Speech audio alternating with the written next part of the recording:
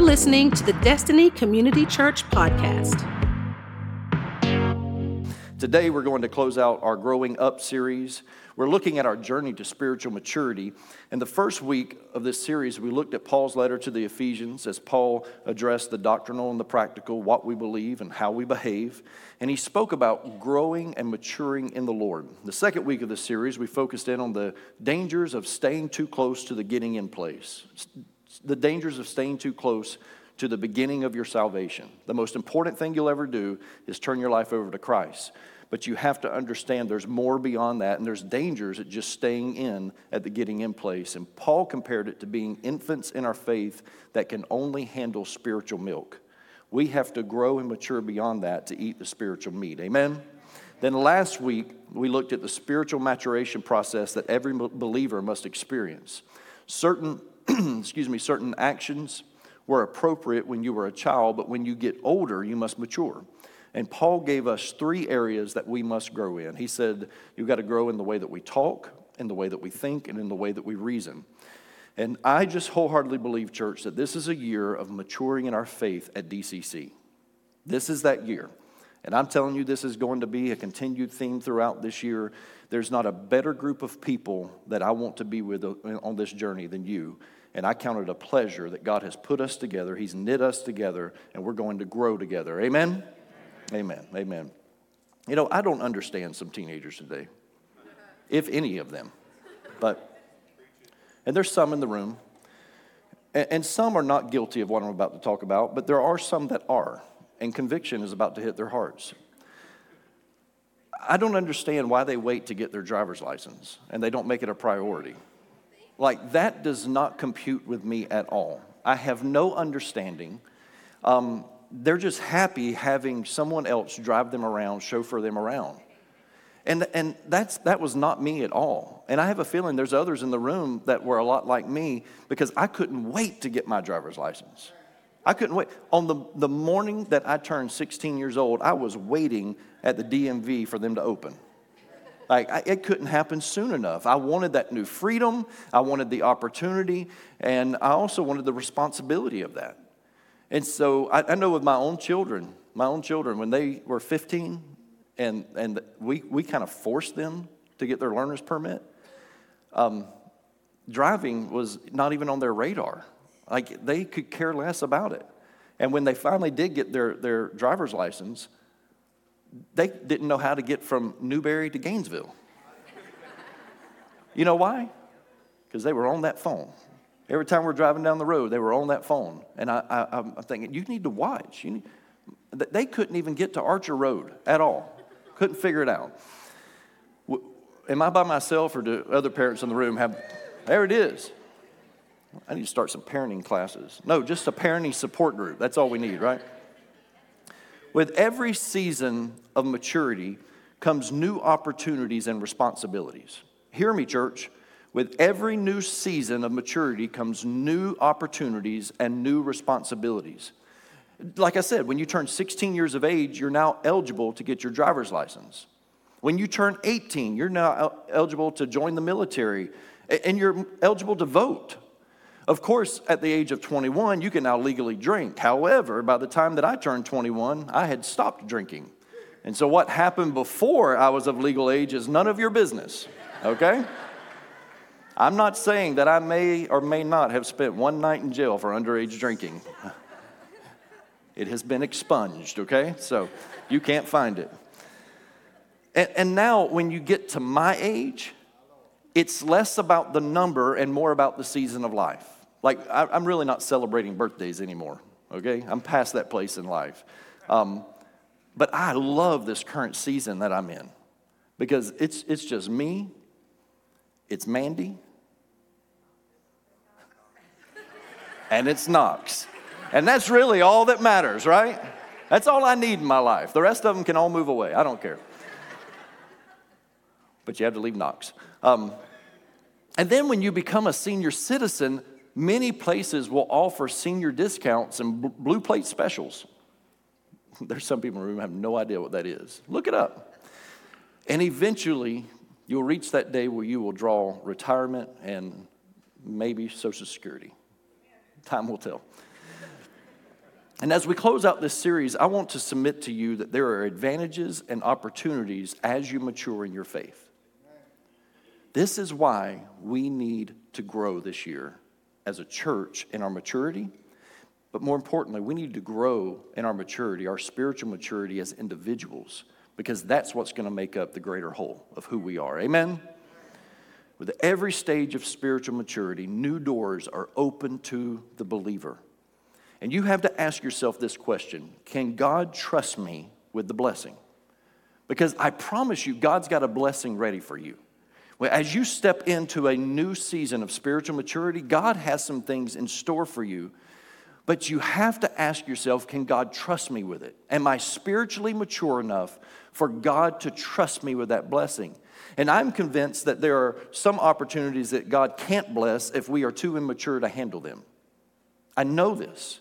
I know that when I moved here 17 and a half years ago to plant a church, I was not spiritually mature to organize, to oversee, and to pastor a church as great as we have right now.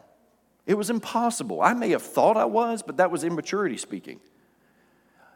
I was not ready, but as I grew and matured in the Lord, new doors of opportunity opened. And by these divine assigned opportunities, they're just a byproduct of something greater that has happened in the believer's life. So today, I want to give you 3 advantages to spiritual maturity. 3 advantages in your life that as you grow, as you age in your maturity, that doors are open, opportunities are there, and there's some advantages that you need to mature so that you can take advantage of. Okay? Everybody say amen? Amen. First one I want to share with you is this. Spiritual maturity helps you overcome your past. I know there's people in this room that your past continues to haunt you. But I want you to listen to the words of Paul in Philippians chapter 3, verses 12 through 16. Philippians chapter 3, verses 12 through 16. He wrote, I don't mean to say that I have already achieved these things or that I have already reached perfection. But I press on. In other words, I mature. I press on to possess that perfection for which Christ Jesus first possessed me. No, dear brothers and sisters, I have not achieved it, but I focus on this one thing. Here it is. Forgetting the past and looking forward to what lies ahead. I press on to reach the end of the race and receive the heavenly prize for which God, through Christ Jesus, is calling us. Let all who are spiritually mature agree on these things. If you disagree on some point, I believe God will make it plain to you. But we must hold on to the progress we have already made. Amen? I want to hold on to the progress I have already made. There were these 2 men that ran into each other on the street, and one noticed that his friend looked sad. He just looked depressed. So he said to his friend, he said, man, you look so depressed. What's on your mind that's got you so down? His friend quickly replied, he said, my future. My future is what's got me down. He said, your future? Whatever in the world makes it look so hopeless?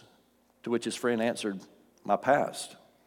Church, if you were old enough to have sucked on a bottle yesterday and get your diaper changed today, you have a past. You do. You have a past. Every person in this room has a past, and some of them are better than others, and some of them are painful. You look back and you don't want to remember your past. You don't want to live back through those years and through that pain. And sometimes it was something that someone did to you, and other times you did it to yourself. And whatever the case, the past can be painful. And the hard reality is that no matter how bad or how great things have been in your life, you have things in your life's history that you wish that you could change.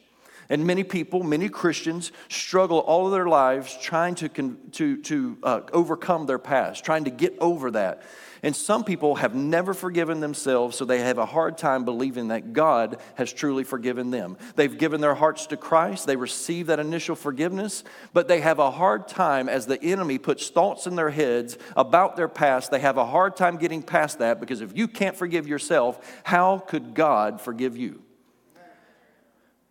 Maybe some of you live daily with a constant ache of regret. The thoughts of your previous mistakes and sins, they still haunt you. I'm sure that you've seen those before and after pictures in ads for diet pills. Anyone else in the room want to throw the remote through the TV when you see them? No? The before picture always features someone, how can I say it? Just out of shape. Let's just put it that way. Even though round's a shape, they're just out of shape.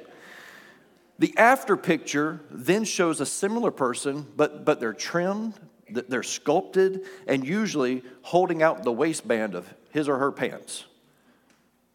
And that's when you grab the other remote control to DirecTV or whatever it is, and you throw that at the TV, right? The ad tells the story about how this particular diet pill or diet plan melted off the pounds. Whether or not you believe those amazing testimonials, there is an even more amazing before and after picture of your life. It's the picture of your life before Jesus, and then it's the picture of your life after Jesus. The problem is that some of us are not willing to let the Lord take the camera, for Him to take the picture. And so we're holding on to the pain of yesterday as if it's valuable. You know what? Let me say this. Sometimes the pain of your past, you allow it to become your identity. Instead of becoming a new creation in Christ and accepting that new identity, you're holding on to this because you have found your identity in your hurt and in your pain, and you're afraid to let it go because who are you going to be if that's not you? And so you've got to figure this out, because to grow spiritually mature, you cannot hold on to your past. It's the advantage, it's a benefit of growing in Christ, because you can leave that behind. The pain of your past is not a keepsake for you. It is a distraction by the enemy to paralyze your next move into spiritual maturity. And one of the greatest weapons against your life is what you have done in your past and what's been done to you. And that's what the enemy keeps bringing up in your thoughts. Isaiah 43 verses 18 and 19 says, "Forget the former things. Do not dwell on the past. See, I am doing a new thing." How many of you praise God that He's doing a new thing in your life? Amen? I'm not who I used to be.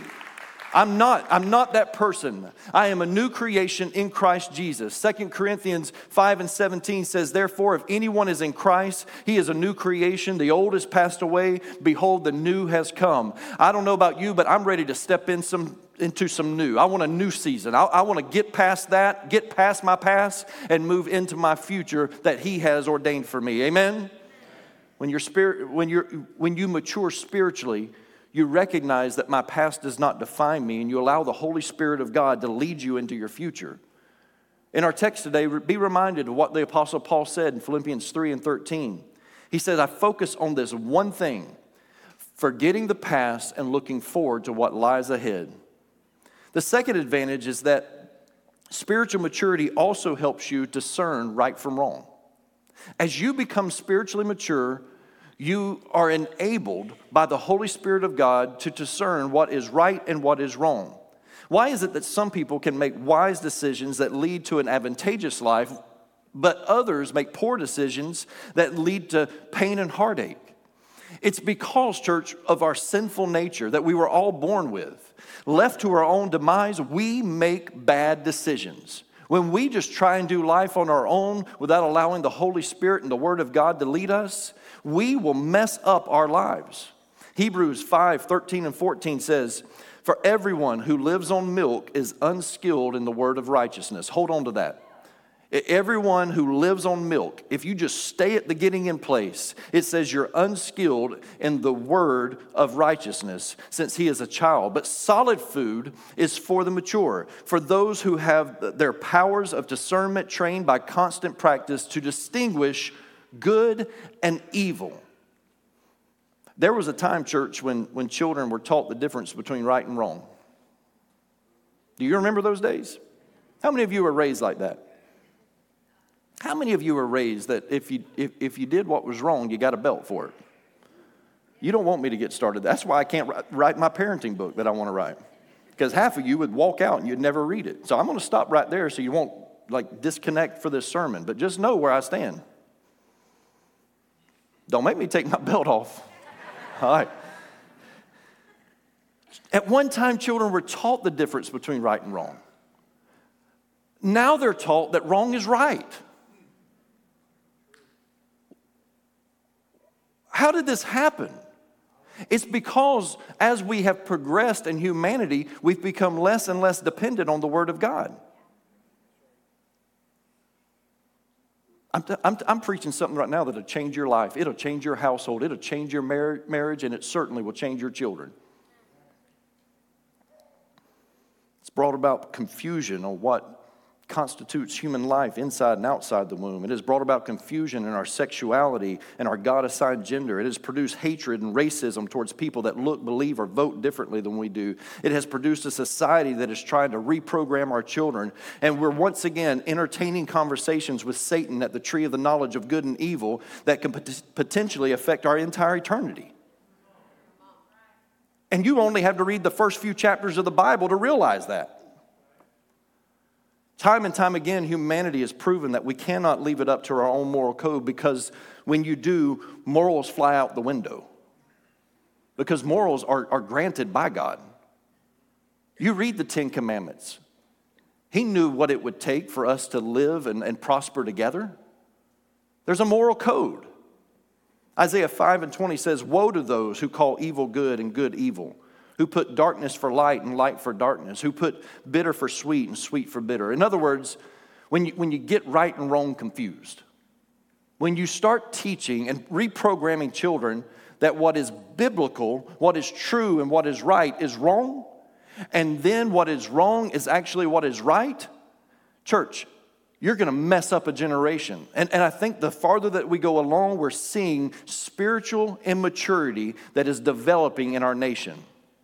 The late Charles Colson, founder of Prison Fellowship, insisted that no society has long endured without a common moral consensus. He denounced the myth of moral relativity, which produces chaos and confusion. Colson wrote that today's myth of moral relativity, listen to what he said, hides the dividing line between good and evil, between noble and base. It has thus created a crisis in the realm of truth. When a society abandons its transcendent values, each individual's moral vision becomes purely personal. In other words, we just start looking out for ourselves instead of the good of humanity. Whatever is right, pleasing for me, whatever my sinful nature says, this is what you need, this is what you deserve, then all of a sudden we have ruined society. It's time that we get back to a consensus of what is right and what is true. And church, there's no other way around it. This nation was founded on the Word of God. It needs to return to the Word of God. And finally, spiritual maturity gives you strength to endure. It gives you strength to keep going, to make it through it. We live in a world that accepts defeat and produces irresponsible members of society. Think about it. They quit their jobs when it doesn't go their way. It's personal. Me. I. Mine. One of the first words that most kids learn. Mine.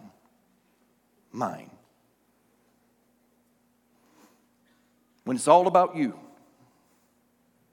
they leave their churches when they get their feelings hurt. That's why we have so many weak churches and weak Christians. You do understand we're all human here, right? And we're not all going to get it right. We're going to fail each other sometimes. But if we operate in spiritual maturity through God's grace and God's mercy, through the love of Jesus Christ, we'll be willing to stick it out and work, because that's what you do in relationship. Because God knows He stuck it out with me. When I was failing Him, and sometimes I still do, He still stays in relationship with me. We must learn not to break covenant with brothers and sisters in Christ just because someone hurts our feelings. They end friendships when there's a disagreement. They walk out of their marriage due to irreconcilable differences. What a legal term. They abandon their children, and it's not always physically. Sometimes it is, but it's not always physically. But sometimes mentally, parents check out because they just can't deal with them. Well, go back to the Word of God and see what it says. Because we have to raise our children according to these standards, not some self-help book that tells you how to raise your family. Listen to what the old Apostle Paul wrote to young Timothy, his spiritual son, not long before he died. 2 Timothy 4:6-8. For I am already being poured out as a drink offering, and the time of my departure has come. I have fought the good fight. I have finished the race. I have kept the faith. Henceforth, there is laid up for me the crown of righteousness, which the Lord, the righteous judge, will award to me on that day. And not only to me, but also to all who have loved his appearing. Paul fought the good fight, finished the race, and through it all, he kept the faith. This is what spiritually mature people do. You don't fight for the right thing, stay the course and finish the race, or keep the faith to become mature. You do those things because you are mature. This is what mature Christianity looks like. And we've got to change the way that we do things. We've got to allow God to once again speak to us and be led by him and not by anything else in society. Because you do those things because you are mature. Understand that spiritual maturity is not measured by our external performance. I'm glad you're here today, and I think this is part of God's plan to helping us grow. But church attendance, that's not how we measure spiritual maturity. How much we give in an offering, that's not how we measure spiritual maturity. How many small groups we attend, how many small groups we lead. We don't measure spiritual maturity by attending midweek Bible study. And certainly not by how many times a month we serve or how many direction teams we serve on. Those things are a byproduct of spiritual maturity. Spiritual maturity is not measured by our experience. I love retreats. But if you go on a spiritual retreat, spiritual maturity is not measured by how many retreats you go to, by how many women's events you attend, by how many men's events you attend, by how many fall retreats you go to. Axis? Christian concerts, that's an experience. They're great. I love a good concert. Shoot, I love live music. I love a bad concert. I just love live music. But a Christian concert does not measure your spiritual maturity. A worship event, it's great. But these things are all byproducts of spiritual maturity. You want those things more because you are spiritually mature. Spiritual maturity is not measured by our external barometer. Those things flow out of it. Spiritual maturity is measured by the inner transformation of the heart. It has to happen in here in order to be lived out there. Because whatever you're doing out there in spiritual immaturity is not going to last unless something has happened in here first. That transformation of the heart, it affects everything else we do. It will affect your past. It will affect your ability to discern right from wrong and your strength to endure. So how do you achieve this? On this last installment of the series, how do we achieve this? How do you grow in your faith? How do you grow in your spiritual maturity? Romans 10 and 17 tells us how. So then, faith comes by hearing, and hearing by the word of God. We've lost our desire to consume the meat of the word. And I'm praying that throughout this next year, God gives us such a hunger and a desire for his word. As the psalmist said, let me hide your words in my heart that I might not sin against you. It's the greatest deterrent for the enemy's attacks, for temptations. The word of God, this is what we measure our lives against. Because the word of God is a mirror into which we have to look. It's the only barometer that we can measure our spiritual maturity against. And if you're only receiving God's word into your spirit on Sunday morning, then you're not growing spiritually, church. You're most likely maintaining at best, just staying alive. It's like going out to eat after church on Sunday and letting someone else serve you and then not eating for the rest of the week. Maybe sipping milk a couple of times a day, but there's no real nourishment to facilitate growth. Because if we want to grow and mature, we need to feed ourselves the right food that will nourish our bodies. Or maybe you're eating but filling up on junk food Monday through Saturday. You've heard it said, you are what you eat. When you study the Word of God studies you. When you read it, it reads you. It is that mirror, and you'll see really where you're at in your spiritual maturity if you'll read it and read it at face value. Because you cannot consume His Word and not be transformed. It will change who you are in Christ Jesus. Thanks for listening to the Destiny Community Church podcast. To learn more about DCC, including our service times and location, visit us at destinycommunitychurch.org.